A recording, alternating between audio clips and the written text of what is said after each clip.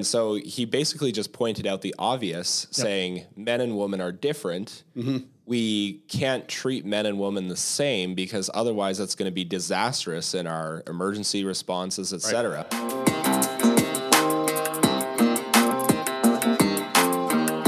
Good morning. This is Jamie Souls. I'm here on the Chinook podcast. I'm here with Brad Donovan and with Nathan.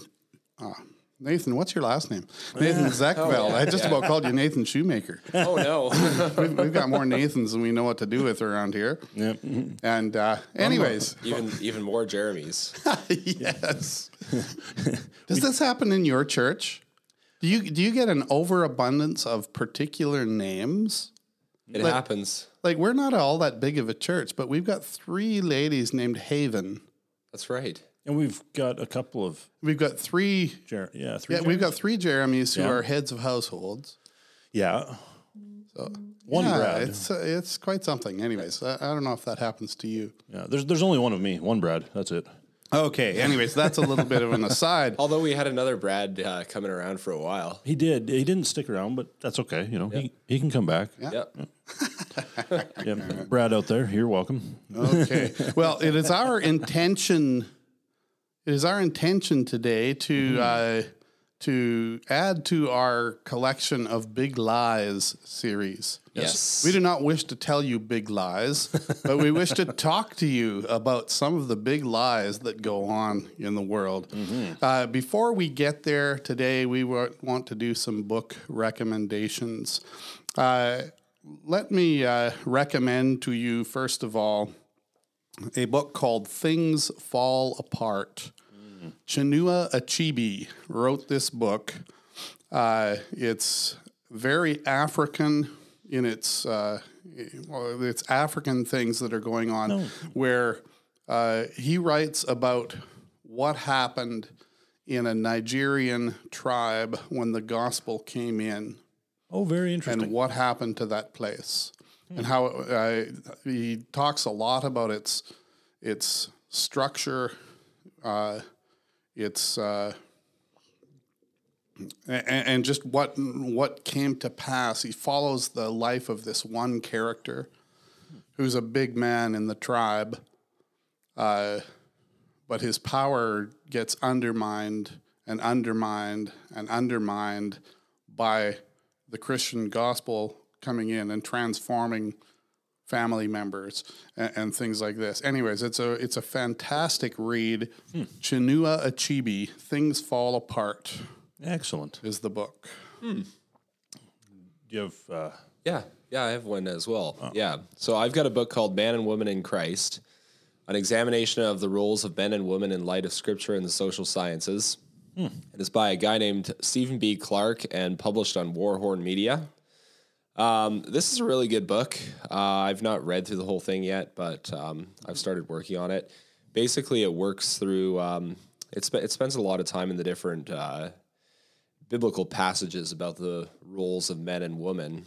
And it came highly recommended to me by my brother and by a couple other people. So excellent. I'm looking forward to finishing it. And what's the author's name again? Stephen B. Clark. Stephen B. Clark. And I have it on Kindle here. Ooh. High tech. Yeah, high tech. Yeah, I've gone more for analog on this book recommendation. So I just got this book.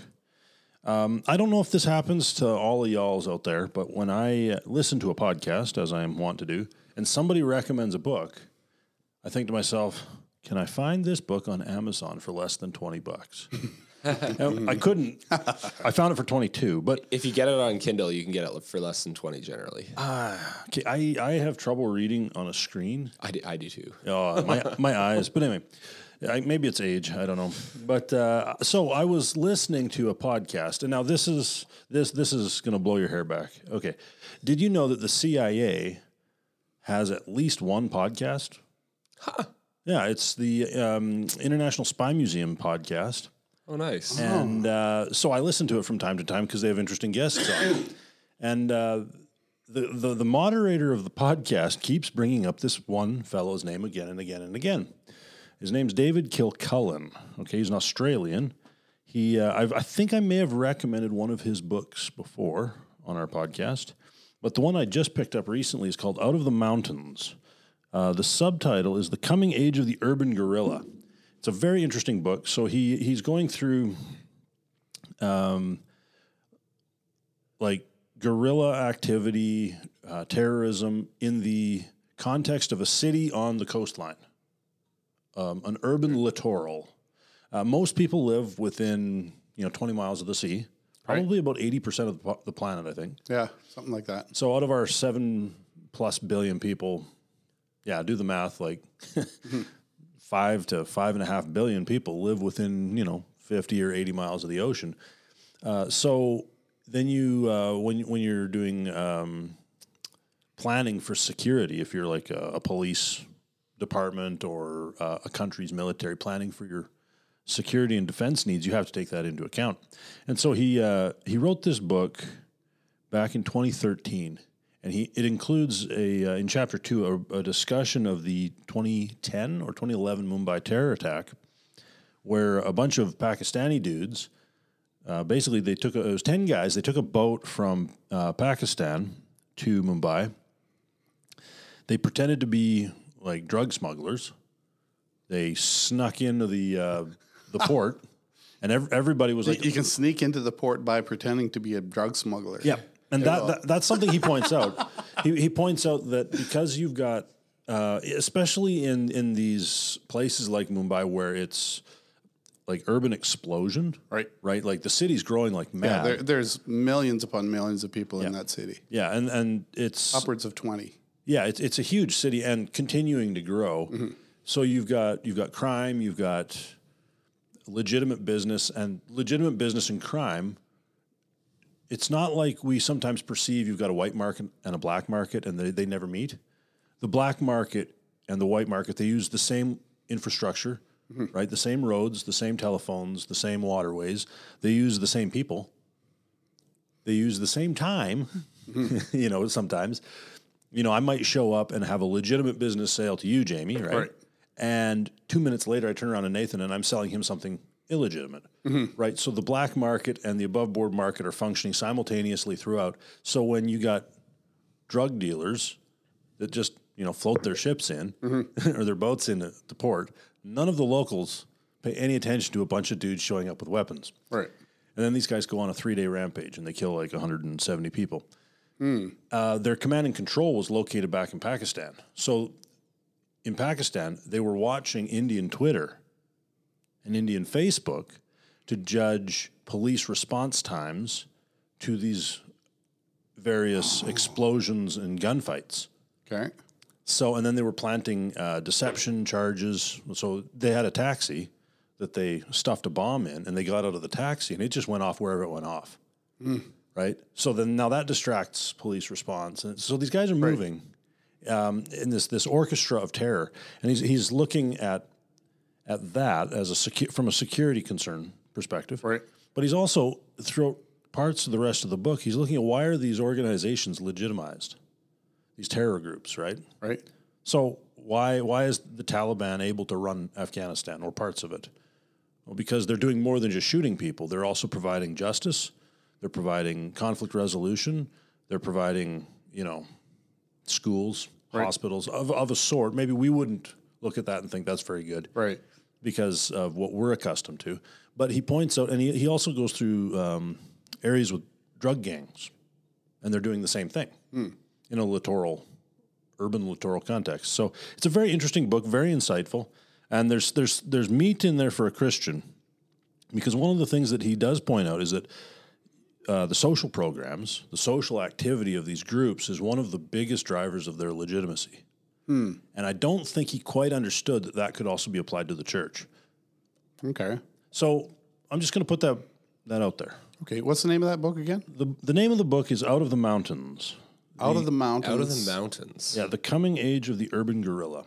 The urban guerrilla, like the gorillas have moved out of the jungle and into the cities. Well, these ones came out of the mountains. So, because when he wrote this, we were still knee deep in Afghanistan. So, Yes. yeah, it's a very interesting and thought provoking book.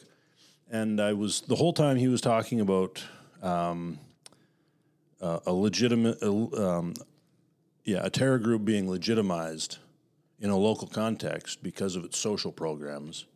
He also was speaking of alternate authority structures. Right. Because he's a 21st century man. He's thinking in terms of the city, the state, the country. Right. Right. So he's thinking in those political and organizational terms. But these other groups are able to freely move underneath that, exercising legitimate authority. Right. Because people, when they command, people obey. Yeah. But they're also dispensing welfare. Right. And taking care of actual needs. So it's very interesting. Check it out. See what you think. All right. Yeah. Good. Well, thanks for that. Nathan, are you going to introduce our topic for today? Yeah. So today we're talking about egalitarianism. Egalitarianism is 8 syllables. Eight syllables. This might be our biggest egalitarianism. Wait till we start talking about complementarianism and patriarchy. Oh, patriarchy. That's only 4 syllables. It should just all be patriarchs. It's like it's more basic. It is more basic. The complementarian, that's just a mouthful. Yeah.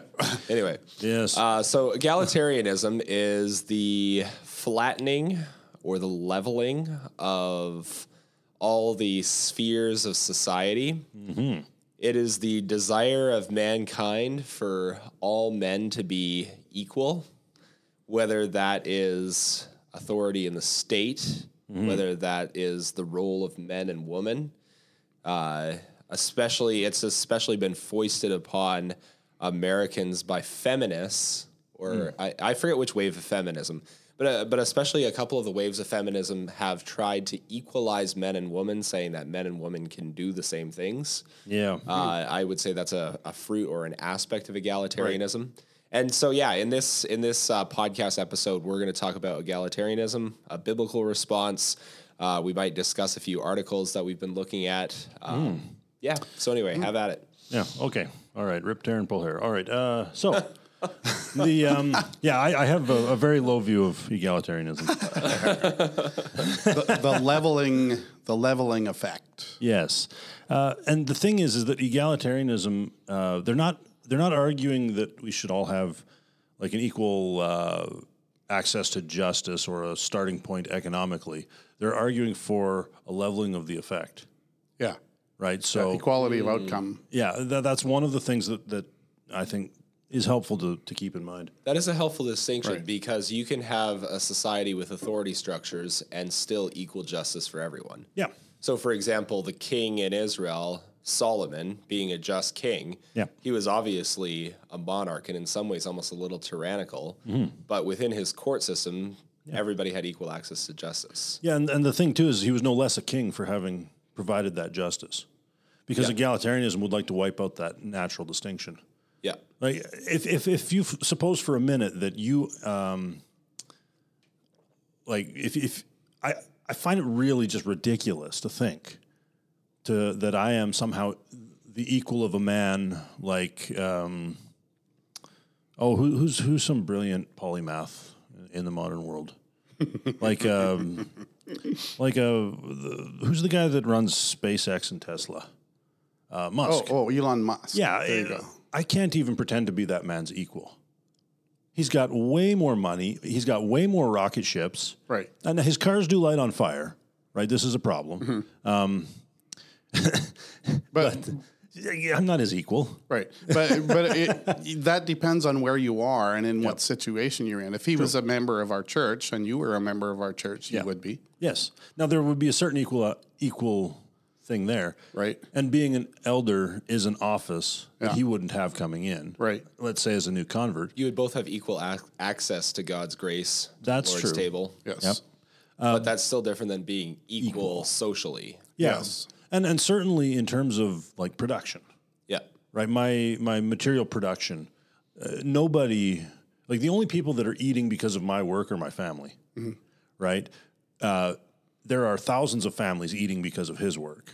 Yeah. Right. All of his employees, subcontractors, and the chattering classes that make their money, attacking him on Twitter. Right. So he's paying for all of it. But yeah. Yeah. So it's interesting, like Paul dealing with the problem of social tensions in Corinth in 1 Corinthians 11. Right. He resolves that problem by saying both the poor and the rich should have equal access to the Lord's table. Yeah. I think that's a way of saying it. Yeah. But he doesn't deal with the problem by saying, okay, we're going to wipe out all social differences. How about the rich give like half their money and then we'll redistribute it among the poor people in the church. That's not his way of resolving the problems. Yeah. Yeah. So anyway. No, he does. There's also James where he talks about the rich that rob you and take you to court. There's certainly, equality in the egalitarian sense makes no sense of the world around us. So what they're arguing for is a utopia, Right? a way that things should be. Yeah. Okay. Where do we see substantial manifestations of egalitarianism in our land, in our church, in the church? Right. Where do we see these? Well, one of the places that I really enjoy talking about whenever I get a chance is the ministers that won't preach sermons because the women in their church would become offended with them. Mm-hmm. Well, that's the opposite of egalitarianism. Well, no, you can't. There's a certain leveling there. You can't talk about the sins of women. In most churches, you just can't. Try it; you'll lose your job. Now, Now, do you think that's is he succumbing to egalitarianism, that pastor? Potentially. By doing that? Potentially. I think so. Well, the thing is, you really, when you're shepherding the flock, it's not, like it's Christ's flock you're shepherding. Right. You're supposed to be bringing God's word to God's people. So that's dealing with all sin with an equal hand. Okay. Right? But we don't talk about the sins of women in our culture. Yeah. We just won't. Right. We refuse. Yeah, it's if you want to be labeled a sexist, or misogynist, just do that. Or even at a more basic level, if you're in a situation where your church fight, let's say, is being perpetuated by the women of the church, right? Like the men get along, which happens often. It does. The men are getting along and disagreeing robustly until their wife pokes them in the ribs. Hey, you need to be more mad about this. You need to actually hit that guy. Yeah, my feelings are hurt. You know, so and so said something. My feelings are hurt. You know, and then like I've seen this. Right. But Joe Rigney actually had something about. I was watching an interview a part of an interview with him on some other podcast where he talked about the anti-egalitarian fight. Okay. Right. Like he was saying that men in the church are outsourcing that fight to other women, and it's falling apart, which I find very interesting because he mentioned Rosaria Butterfield. Okay. He's like, most men, when dealing with women in their church, or most elders or pastors, when dealing with the sins of women in their church, are like, here's a book by Rosaria, which might be a perfectly fine book. She writes good books and has good things to say, or invite her for a conference or something, right? Right. Or someone like her. But instead of just saying, here's the word, you need to stop. Mm-hmm. You need to stop, backbiting or whatever, talking sharp, whatever the thing is. He had a very interesting discussion on that. It was very interesting. It reminded me of Deborah and Barak. Okay. Right? So Barak's supposed to be the judge in that story. That's how I read that. Right. And Deborah's the prophetess. Mm-hmm. And he goes to her and he's like, you lead the people into battle. Yeah, you do that. And she's like, So, son. So you're saying Barak was an egalitarian? Well, I think he was afraid, and as a result of that, he functionally was acting like one. Okay, I think it would be helpful just now if we were to step back a little bit and to ask why would we put this as a big lie? As a big lie. Mm-hmm. Why do we think that the idea of leveling things out, why is that a big lie. Can I start off by telling a story? Oh, go ahead. Please do. Okay, so I saw a news report from Atlanta, Canada, specifically Prince Edward Island recently. Apparently, there was an MLA in the progressive conservative government in Prince Edward Island. I'm pretty sure he's either a firefighter or a medic. Right. But anyway, he was called into a situation where he had to help out with an obese man, 300 pounds. Right. And help move him into Like an ambulance. Move him into an ambulance, yeah. So he made the comment. In Parliament in Prince Edward Island, basically saying we've got all these policies that are encouraging more women to take up jobs like medic and firefighter and stuff like that. But he said, I came to this site and there was 2 little women there who were 100 pounds each. And they couldn't lift him, so that's why they had to call me in. Yeah. And so he basically just pointed out the obvious, saying men and women are different. We can't treat men and women the same because otherwise that's going to be disastrous in our emergency responses, et cetera. Right. And basically there was a huge flurry of controversy. He got kicked off Benny King's cabinet. He maintained his seat. He had to apologize. He actually did apologize. I don't understand why a man would apologize for I would not have apologized in that situation. Yeah. So anyway, a lot of people were hurt, and it's like, but you're making the man's point. His point is so clear. Yes. Well, that man was pointing to something in nature. Yeah. In God's book of nature. This is the way God made things. And that is where we have to go. And Hollywood is just not where we ought to go because you can watch show after show after show after show after show wherein this 110-pound girl this waif can take out a 250-pound muscle man with a punch. Well, I've talked to a jiu-jitsu instructor, and he said that is absolutely not possible. Yeah. Well, to give you an example, I weigh 215 pounds, right? And I am barely trained, right, when it comes to grappling. If a 150-pound man who's not trained walks into the gym, I'm going to ragdoll that poor guy. Like, it's just that simple. I outweigh him by, 65 pounds, and plus a very, very small amount of training. Like, the term ragdoll is exactly what I'm going to do to the guy. And I outweigh you by 35 pounds, and you beat me as well. So well, but you that's go to the I gym. Don't have the skill. You go to the gym more, and then one of the fellows in our church, he also occasionally does some jujitsu, and he outweighs me by another 100 pounds. And he's suffocation city, right? Yeah, I'm about to meet Jesus when he chokes on me. So so creation matters.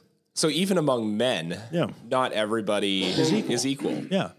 And we don't all have equal intellectual gifts. We don't all have equal status in society. We don't authority in society. Yeah, equal physical, muscle mass. That equality doesn't exist in creation. That's something that Plato and Aristotle very frankly point out when they're just commenting on people's appearance. Yep. In creation, you said. In creation. That does not show up in creation. Let's talk about why, we don't use creation as our cornerstone, as our foundational book on how we view life. From whence does this come? Let's talk about that. Atheism, another big lie. So the thing is, well, let's talk about theism first. Yeah. How about we start with a premise of God's supremacy? Right. Right. That's not egalitarian. No, that's not egalitarian. But that's where we have to start. Yes. Christian. We start with the scriptures. In the beginning, God created the heavens and the earth. It's all His. It's all under His authority. Yep. And actual power. Actual power. Yep. Okay, so if egalitarianism seeks to level things so that authorities are not authorities, if it seeks to make everything equal, what is that fighting against? that is in God's eyes. Why is that a big lie? Well, I think it's actually a fight. It's an attempt to fight against God himself. Okay. Because he, as we just pointed out, creation, just the very fact of creation, implies hierarchy. Because he did that. I didn't. I'm his creature. Okay. He's the creator. And we see in the scripture that he explicitly says, who made who here? He does this in Job, right? Yes. Who the biggest put up and shut up speech recorded, right, was God saying, well, Job, who made what? Where were you when I did that and this and that? And Job's like, yeah, you're right. So when we're attempting to flatten authority or level authority, we're attempting to undo or act against God. Okay. I think it's rebellion. All right. So let's use then now as a given that God has authority over all things. Let's use that now as a given. He delegates that authority in the scripture to different people for different reasons, right? Yeah. Okay. So where are some of those? Where does God delegate authority? Like what? Egalitarianism particularly attacks different types of authority. It attacks like the authority of a father to do what a father does. It attacks the authority of the state to do what the state does. It attacks the authority of the church to do what the church does. Or you as a man, it attacks that authority as a man. Okay. Let's talk first about lines of authority. What authorities has God dispensed to men? Well, with fathers in the family, Deuteronomy 6 is a good place to go because it's talking about the education of children. Okay. Right? So that is a thing that is in the sphere of a father's authority. Okay. And Ephesians 6 would repeat that when it says, fathers, discipline your children. Yep. So we've got that. Okay. Now, when we're talking about the state, we've got the entire civil code of Israel. Okay. Romans 13. Romans 13. You've also got the description of the interaction of the patriarchs with various authorities. Right. Right. There's no leveling between Abram and Pharaoh. Right. Abram and Pharaoh are not the same man. They Right. do not possess the same office. And Abraham shows respect to Pharaoh. Yep. As a powerful man, at least. Abraham makes a treaty with Abimelech. Okay. Now, you don't make a treaty if there's not an authority structure with whom to negotiate. Okay. Right. So there's certainly that implication. You've got the law of the king in Deuteronomy. When you have a king, he's not to be like those kings. Right. So there are kings. Yeah. Okay. And you have Jesus institute elders in the church, and the meaning of the New Testament word is an overseer in the church. Somebody who oversees is somebody who is over. Yeah. And then there's also the fact that in Revelation, John describes the kings of the earth bringing their glory into the city of God. Okay. So even in the new creation in the city of God, there is authorities, human authorities. They're bringing their glory into the city. They're not abolishing. That authority isn't wiped. It's not leveled. It's brought in as itself. Okay. So, and that I think is an important point. Yeah. Is that in the city of God, human institutions and authorities aren't leveled. They're brought in as they are themselves, as they ought to be.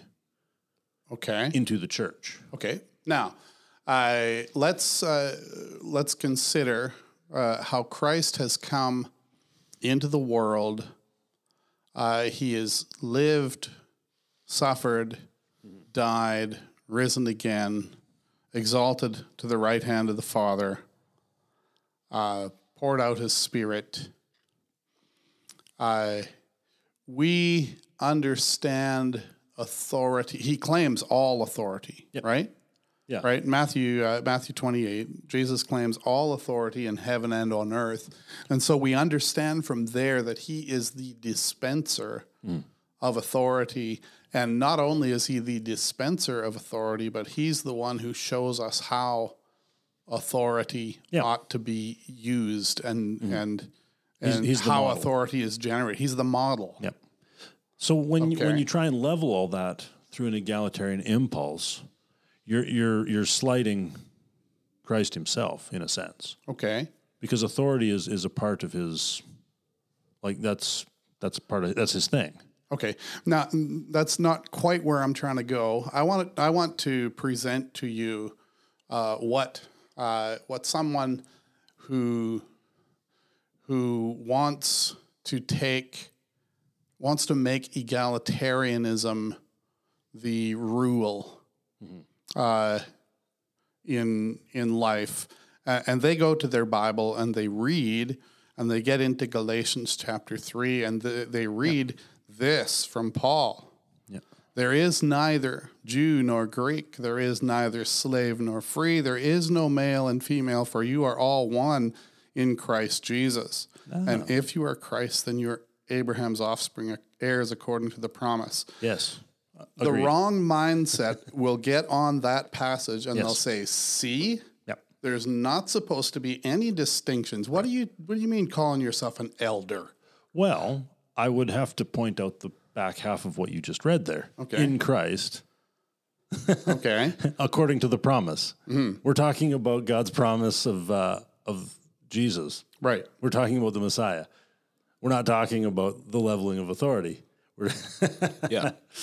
Right. Yeah, we're talking about standing in Christ Yeah. before God. Yeah, that a rich man doesn't have more access to Christ, right? That's how I would. So you don't have better access to Yeah. Jesus if you're a Jew than you do if you're a Greek. Exactly. You don't have better access to Jesus if you're a free man or a slave. Yeah. You don't have better access to God if you're a man or a woman. Yeah, and that's what that passage is actually on about. Yes. Big time. Like that, and that's Paul's argument in the whole book. Exactly. Right? So when these people grab that passage, they're being exegetically unfaithful. Yeah. So if we could take an example of this, let's say Paul is working with a congregation that has 80 Jews and 10 Greeks in it. Yeah. He's not going to say, well, we need to make one of these Greek men elders just because we need equality in the church. Right. Affirmative action. Even though this Greek man is not qualified to be an elder. Yeah. Affirmative action in the early church. Yeah. DEI policies in the early church. Diversity and inclusion. Oh, wow. Oh, wow. Yeah. Yeah, I could see that being attempted. But that being said, like Timothy was not, I think Paul took Timothy and circumcised him eventually. Yep. And Titus was a Greek. So there were men rising up in the church who were Greeks. Yeah, from both were, camps. But they were qualified men according to biblical principles. Yeah, exactly. According to biblical principles. That's another thing. Not according to, Diversity. DEI policies. Diversity policies. Oh, man. The funny thing about diversity policies is when you read them, they're all the same. They're not very diverse, are they? No. Diverse. I should like some diverse policies, please. So, speaking of Timothy, right? One of the other passages that I think the egalitarians really hate, well, I know that they hate it, is 1 Timothy 2. Okay. Where Paul's talking about church order. Right? He's talking about church order. He starts off talking about praying. So, before that, he says, "This charge I entrust to you, Timothy, my child." So he's the trust entrusted to Timothy is the teaching of the doctrine and the establishing of these churches that Timothy's being sent to. Okay. And then in chapter 2, the first point that he really wants to get Timothy to promote in the churches is that men everywhere pray constantly, right? I urge that supplications, prayers, intercessions, and thanksgivings be made for all people, for kings and those in high positions, right? So already there's no egalitarianism in Paul. So he's talking about kings and men in high positions, that we may lead a peaceful and quiet life. He doesn't say that we should obliterate their position, Right. Because it's wicked or something. It's wicked because there's a man over another man. Yeah. No, he absolutely doesn't do that. He says, pray for those fellows. And that it is good and pleasing in the sight of God to do that, who desires all people to be saved. So there's that equality, all people to be saved, which is a good thing. And then he goes on to talk about there's one God, one mediator between God and man, the man Jesus Christ, who gave himself a ransom for all. And then he continues on, I desire then in every place that men should pray, lifting up holy hands without anger or quarreling. Likewise, that women should adorn themselves with respectable apparel in modesty and self-control, not with braided hair, gold pearls, costly attire. But it's interesting that in the difference of the instruction, Yeah. Paul assumes that men and women have different sins. Yeah, he does. He assumes that men are going to be quarreling and not praying, and he assumes that women are going to get gussied up And vain. and vain. Well, Paul. Come on, Paul. Paul. Now I'm angry and quarreling. So, and this is what really takes these egalitarians and just throws them for a poor loop. Let women learn quietly. This is verse 11. Let a woman learn quietly with all submissiveness. I do not permit a woman to teach or exercise authority over a man. Rather, she is to remain quiet. Now, the next verse is very interesting. For Adam was formed first, then Eve. Paul is arguing from creation. So the creation order, the natural world that God made, has a certain authority. Mm-hmm. And Adam was not deceived, but the woman was deceived and became a transgressor. So he's now arguing from what happened, what's recorded for us in sacred history. Mm-hmm. So he's arguing from events that event means something, right, regarding the roles of men and women in the church. And then he says, and this is a very hard passage for many people to understand, yet she will be saved through childbearing if they continue in faith and love and holiness with self-control. So the apostle here is arguing from creation order and nature as if they have authority. Mm-hmm. Yeah. And because, like you said earlier, Jamie, this is a creature made by God under his authority. Right. By virtue of that fact. Right. So I find that very interesting that Paul's willing to make that argument, but an egalitarian can't. Okay. Well, yeah, and I think even in non-egalitarian sectors of the church, I think people have had a hard time interpreting some of these verses, like verses 13 to 15, for quite some time now. Yeah, it's, and I think a lot of it, like I've seen guys refer to this. This was funny. I was in Bible school. I took 2 years of Bible school. And we had a class. It was a really good class. One of the local ministers came in and taught 1 Timothy, 2 Timothy, Titus. Right. It was really an excellent class. He went verse by verse, phrase by phrase. He came to this point, read that passage, and now normally what he would do is he would read a verse and then comment on it. Right. And we'd be sitting there taking notes and asking questions. He gets to this and he looked up at the class and he looked around and he said, and I have no idea what the Apostle Paul meant, and then carried on to chapter 3. And I'm like, oh, man. Bro, man. I was like, I can read it. I know what that says. You didn't like it. So the one girl that was in the class, she got piping mad. She was like, what does it mean? And he's like, I don't know, and carried right on. And she never got an answer. We got to the back end of the book of Titus, and she still hadn't got an answer. That's hilarious. Yeah. So, and that right there, that's just chickening out. That's just chickening out. Come on. It means what it says. But, yeah, it does seem to me, though, that in our modern churches, we're more afraid than we ought to be of all the wrong things. Yeah. Okay. Well, you got to be sensitive to the women in the congregation, right? Well, yeah. You don't want them to feel like they're any less by reading a passage like that. But they're not less. I know. And then this is the thing, is that, look at nature. Paul appeals to nature here. Let's look at nature. So how many babies can I carry in my womb? Like 0. I don't have a womb. I'm a man. Like wrong plumbing, right? Nature creation, the way that God made me tells me this story. Mm-hmm. I cannot do that. Like my wife is very nurturing. I take my boys, I pin them down to the ground, and I give them a knuckle sandwich right in the chest, right? And they think it's funny. Mm-hmm. But that's not nurturing. Like I'm roughhousing with these boys. Yeah. If they're sinning, I stand them up and I say, hey, you need to stop this, go and apologize. Right, we had an incident last night where one kid hit another kid with a stick right in the head.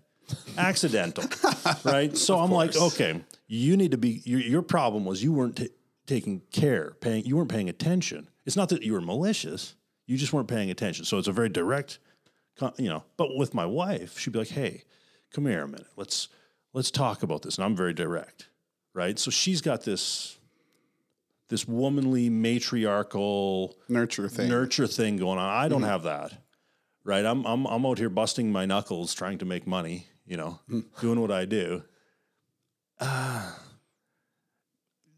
I need my wife to do nurture. I can't do that. Well, men and women don't just have different plumbing. They also have they're wired differently emotionally and Like if you insult me in private, I'll thank you. If you insult me in public, I'll punch you, right? Like men, women, it's the other way around.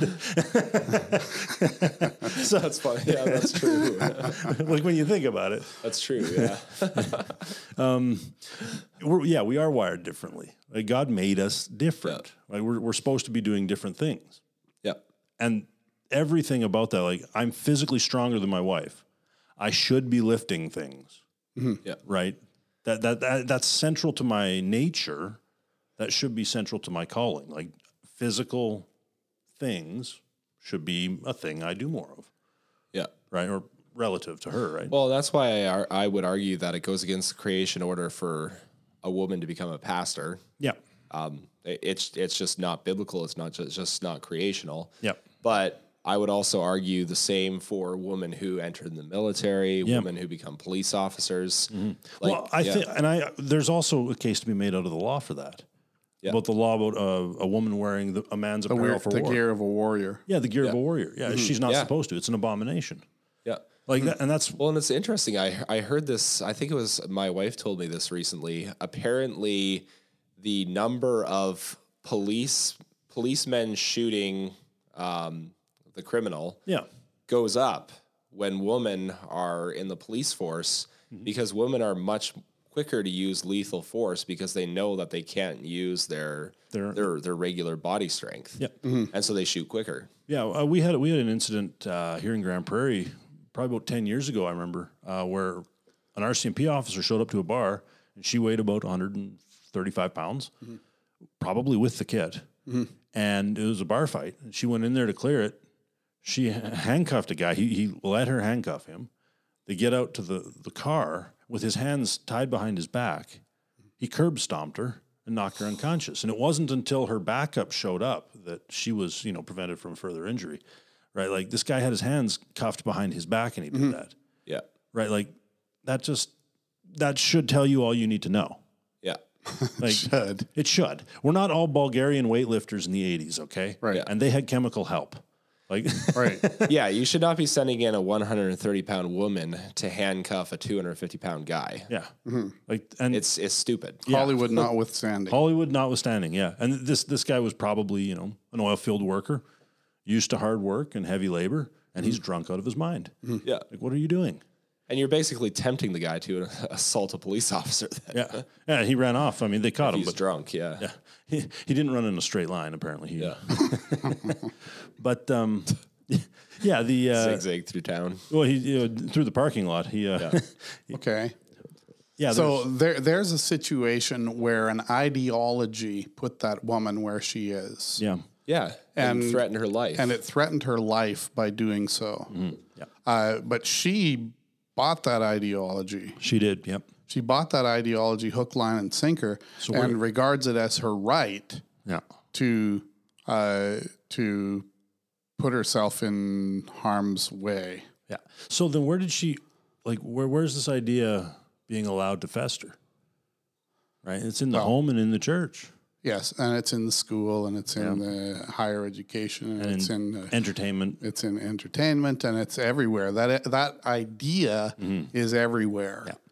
Well, and I think it all starts off with the woman seeking to be a career woman. So obviously it's good for a woman to get education, to be prepared to provide for her family if her husband dies. Like I think there's a good case for that. Yep, that's true. But when a woman puts off marriage and puts off having children because she has a career, I think that's the starting point because the most fulfilling thing for a woman is to have children and to rule a home.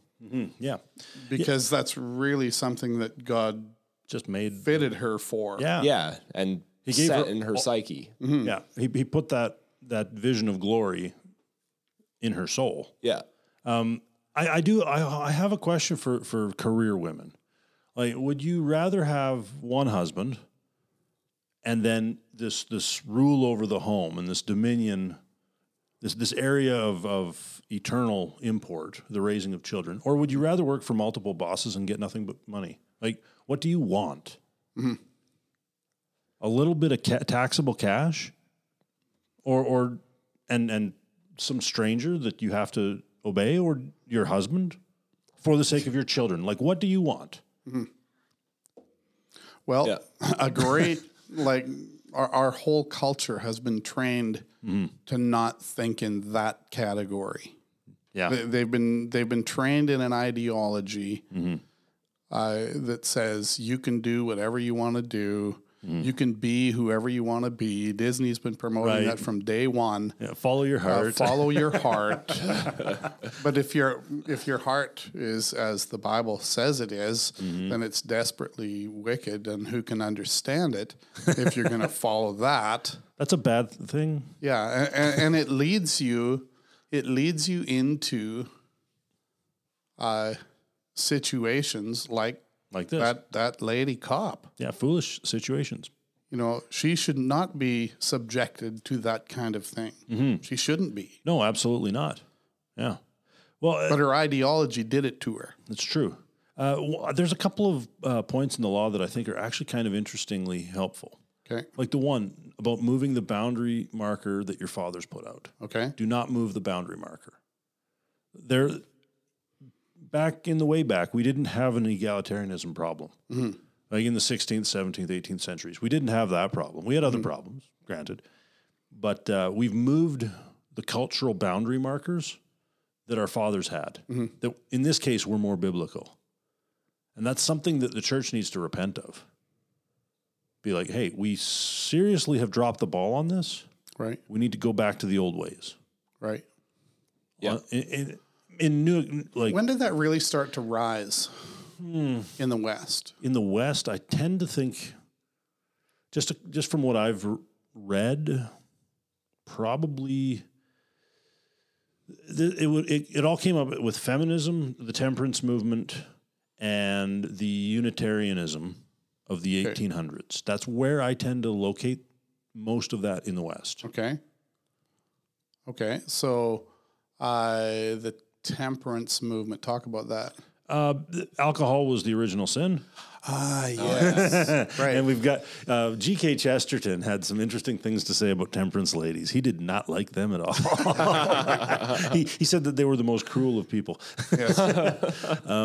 There was a legitimate problem with drunkenness. Right. Yeah. Right? There was. And that should have been repented of.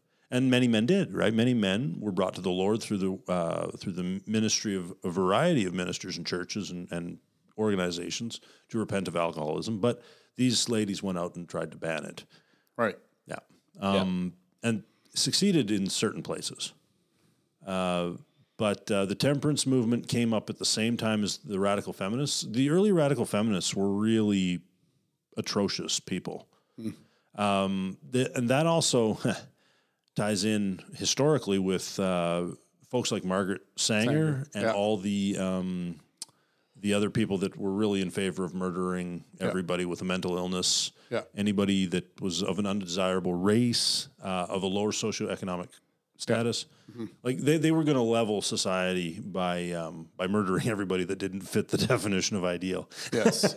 Which again is a rebellion against God's created order and that whole beginning of because would you say that the first legalization of abortion was it connected with that movement? Yeah, it was. So that women can definitely. be liberated from the effects of having sex. Yeah. Yes. Well, and that whole thing was actually more for the sake of men wanting to fornicate. Yeah. Yeah. Yeah. Men really do drive culture. Yes, we do. We really do drive culture. Even when we take our hands off the wheel, we're still driving culture. And that, this is something I've actually pointed out. Like I work in the oil patch, right? So there's a lot of unbelievers, and Tinder's a big thing. Yeah. Right. So it's a hookup app. Right. Right. So you meet people on Tinder, and then you go and you have, illicit sex, right? That's what it is. I've pointed this out to some of my coworkers that are involved in this. Is like, man, there's a lot of dudes on Tinder and very few women. Like everybody's chasing a very small number of women. This is why STDs are just on fire through this community of Tinder. of people. Yeah, this Tinder thing. So the whole idea wasn't liberating women from anything. The whole idea was liberating men from constraint. Right. And Tinder is the epitome or the actualization of feminism. Yeah. Yeah. You think back to the Roe versus Wade thing that happened in the States that ran for 50 years before that law was actually struck down, which thanks be to God it was. But you think about what that decision in the States said. It said that an abortion was a discussion between a woman and her doctor. Yeah. Okay, remember that? Uh-huh. Where's the man in this? He's not there. He is not part of the equation. Yep. Okay. And that's Was intentional. that a woman's idea or was that a man's idea? That was a man's idea. You bet that was a man's idea. You know, the 9 Supreme Court justices in the States at that time, they were all men. Oh, yes. All of them were. Yeah. The opinion was written by men. 100% Yes, it was. Yeah. Because it frees, like it was the enshrinement of the deadbeat dad. Yes. And at the same time as that happens, so that was 73, right? Yeah, 1973. When did in America again? America's easy to talk about because everything's bigger there. Yeah. They had We can see their sins better than we can see ours. Yeah, and we have the same sins. Our sins are just on a slightly different timeline. They're the same thing, same result, same effect. But they had what was it? It came out of the civil rights movement, but it was I forget what the bill was called, or a series of bills. It came in under Johnson, where basically what it boils down to at its root is that the government started paying black women not to have husbands. Yes. Right? And so all of a sudden you have the implosion of the black families in America. Yeah. Like complete implosion. Yeah. And you wonder why you have so much social trouble with that segment of their population. Yes. It was very, very much government sponsored. Yeah. The black families prior to that were really on the rise. They were strong. They were strong. Yeah. They were good. Yep. The dad was in the home. Dad was there. Yep. And providing, wisdom and material goods like food and shelter, but wisdom and that the manly presence that is required. Yeah. Yeah. But now it's a shipwreck. Yeah.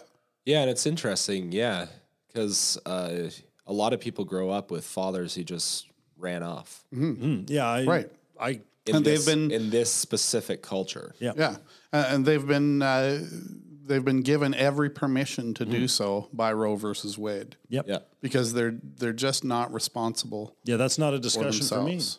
That's for a woman and the doctor. Yeah. I'm not the doctor. Yeah. I'm not the woman. No. Right? Yeah.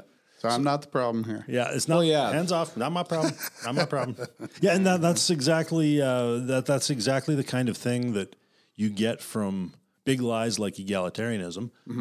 And again, make no mistake, egalitarianism, like feminism, is driven by men. Yes. Because now I don't have hands off. I don't have to. Not my problem. I can be like Adam, my first father, Adam. Yeah. I'll just sit back and watch Eve do whatever she does. We'll see what happens. Adam the scientist. Yeah. But if The white lab coat. And the clipboard. And as a man, like you can be a husband, you can be a pastor. As a man, you are not allowed to warn the woman about her errant ways. Right. You have to step back. That's the rule of our culture. yeah, you have to. I don't know. I don't know. I can't say. So our culture demands a passive man. Yeah, and passive men make shipwrecks of culture Yeah. and shipwrecks of the church Yeah. and shipwrecks of the home. Like it just, So you see it and it extends into other parts of society too. I do think that the home is central. This is why we kind of have to talk about the home so much.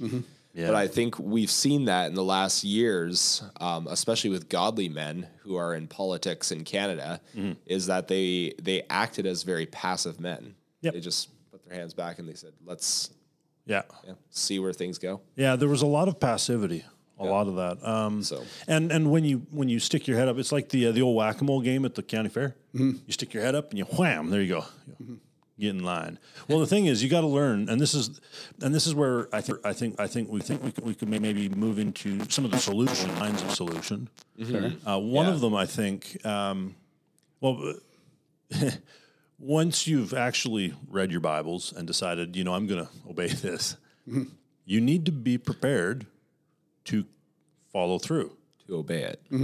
Which is going to be hard because our culture is pushing against that hard. Yeah. So you have to be prepared to suffer. Yeah, and for people to think you're a weirdo. Yep.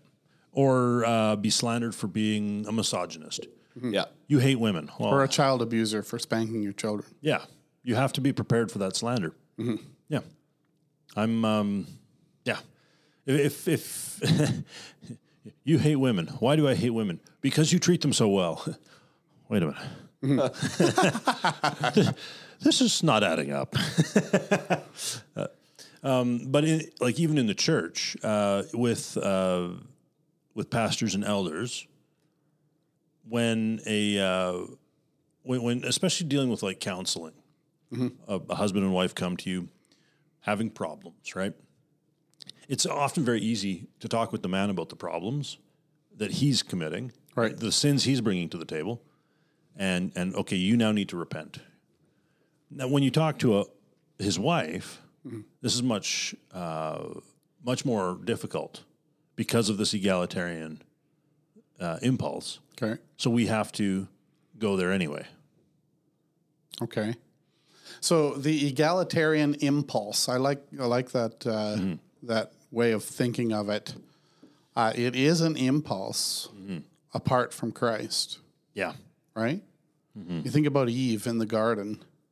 Yes. Her impulse was to follow the serpent's counsel. Yeah. But she could have talked to Adam. Yep. She could have First. No.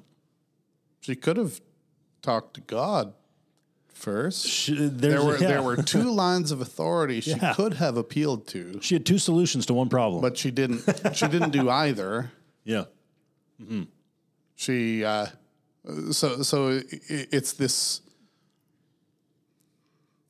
It's a principle. Yes. It's a impulse that she was following. That there's all kinds of havoc created because of this. Yeah. Where she's just she's doing what seems sensible to her and not considering the lines of authority that God created. Yeah. Well, one of the things with with raising our daughters, right? One of the things that a man can do is help his daughters to understand the true glory of biblical womanhood and biblical femininity, and to pursue it. Yeah. Right. So we are supposed to pursue glory, God's glory, right? But according to kind. We read in Genesis 1 that each tree bore seed according to its kind, right? So an apple tree produces an apple, the seed produces an apple tree, right? So this is glorious. God loves apples. They keep coming up every year, right? That's how we know he loves them. They keep coming back. If he hated them, he would probably done pears. I don't know, but he did that too. He did that too. Yeah.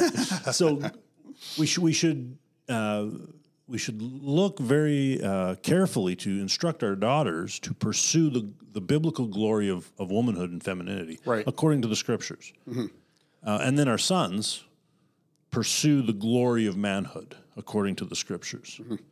And then that right there is moving to the next generation and towards the solutions. And I think there's a way for a father and a husband to adorn the proper worldview with beauty. Yeah. By ensuring that he is confessing his sins of oppressiveness. Yep. And by exalting and raising up his wife in the gates of the city. Yep. And so if his daughters see him treating his wife really well, yes, they'll be like, hey, this is an amazing thing. And then they look at that and they're like, that's how a woman should be treated. Not like she is out in the world. Exactly. Yeah.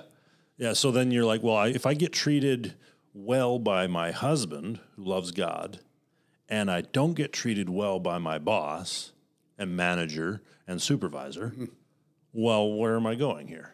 Right? Like, the behavior of a man towards his wife is a powerful sermon.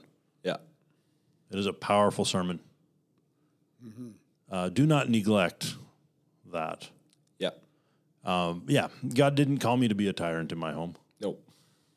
Except for the sake of my wife. But he did call you to be a ruler in your home. Yes, a ruler, but not Joseph Stalin. Right. Yeah. Right. Because Jesus did teach us how to rule. He did. Right? Yeah. He taught us what kings do. Yes. And you're a king in your house. Yep. That's the position that you're in. And a king, what does a king do because of what Jesus has done? A king lays down his life for his people. That's what a king does. Yep. That's really kingly authority. Yeah, very much so. Okay. Yeah, this is why I get up every morning to go to work. Yep. Lying in bed, lounging around, like a door on its hinges, on the bed. Yeah, I could do that physically, but that would be disastrous for my family. Yeah.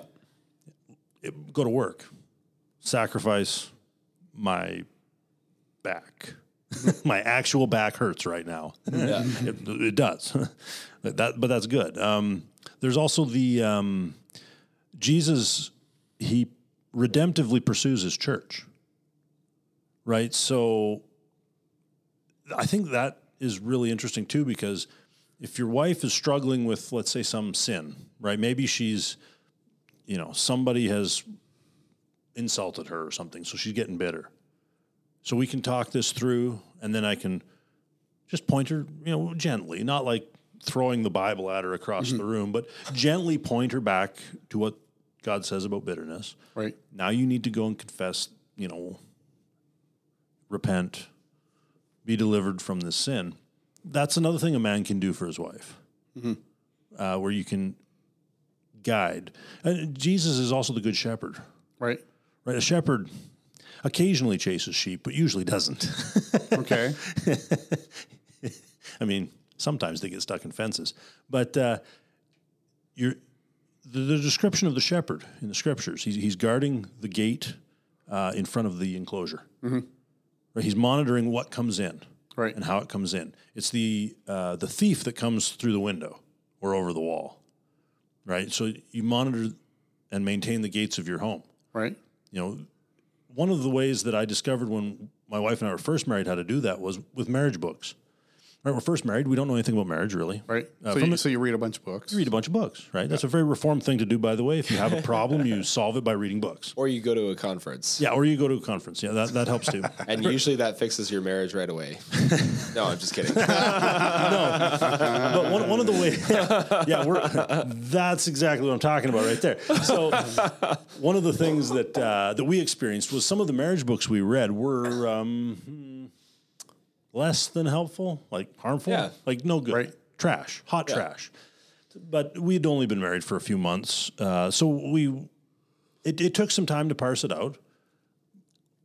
And, and so my wife was reading these books. I was reading these books. We're both reading the Bible, right? We're both trying to look at these books in light of the Bible, and we're just seeing it doesn't do. Like this author, and he's not teaching us from the scriptures. Mm-hmm. So I had to say, it was my job to say, that's trash. We're not doing that. Mm-hmm. Right? Lesson learned, move on. Book burning. Yeah, basically. I think we sold it to somebody. But Profiting off someone else's misfortune. yeah, maybe I should have been more like the maybe I should have been more like the guys that brought all their witchcraft books to the apostles and burned them in the street. But like that's an example from my own history that I think of. A good shepherd guarding the gate of the enclosure. Yeah. Right.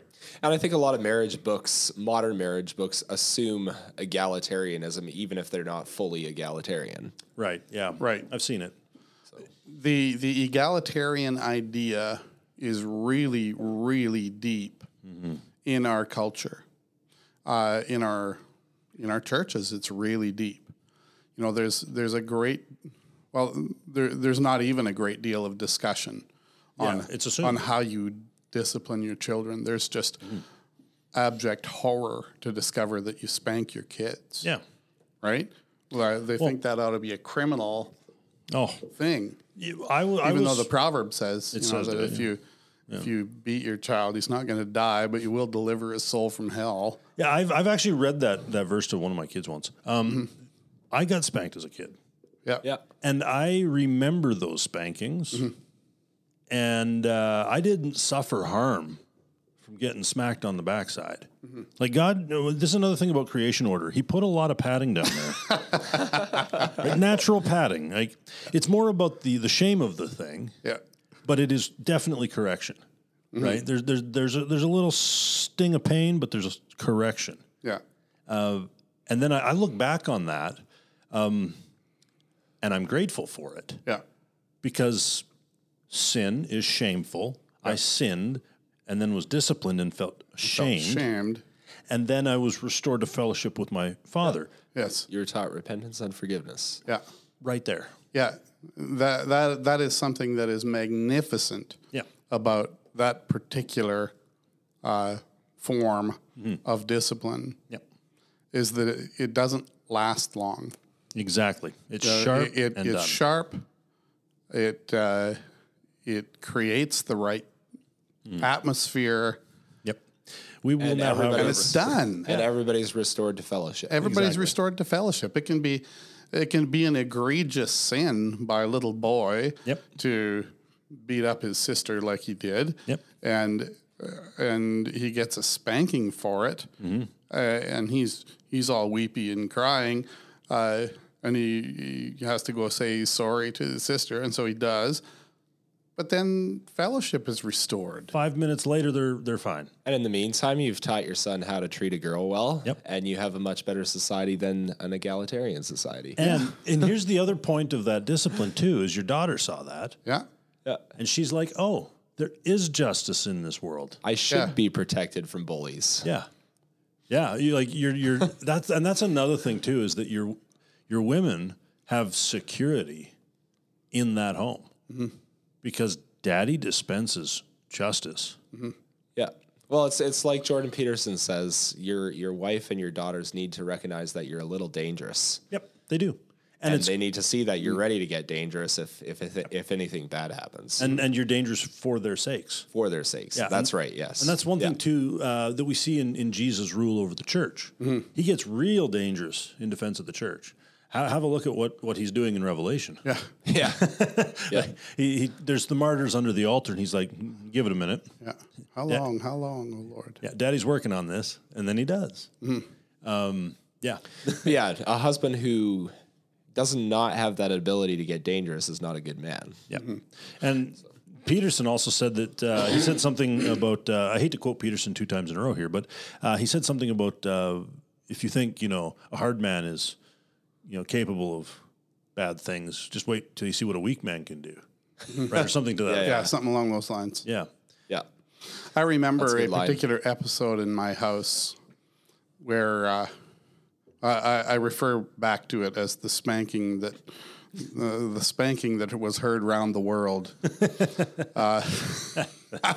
It happened when my eldest son was 7, his 7th birthday. He was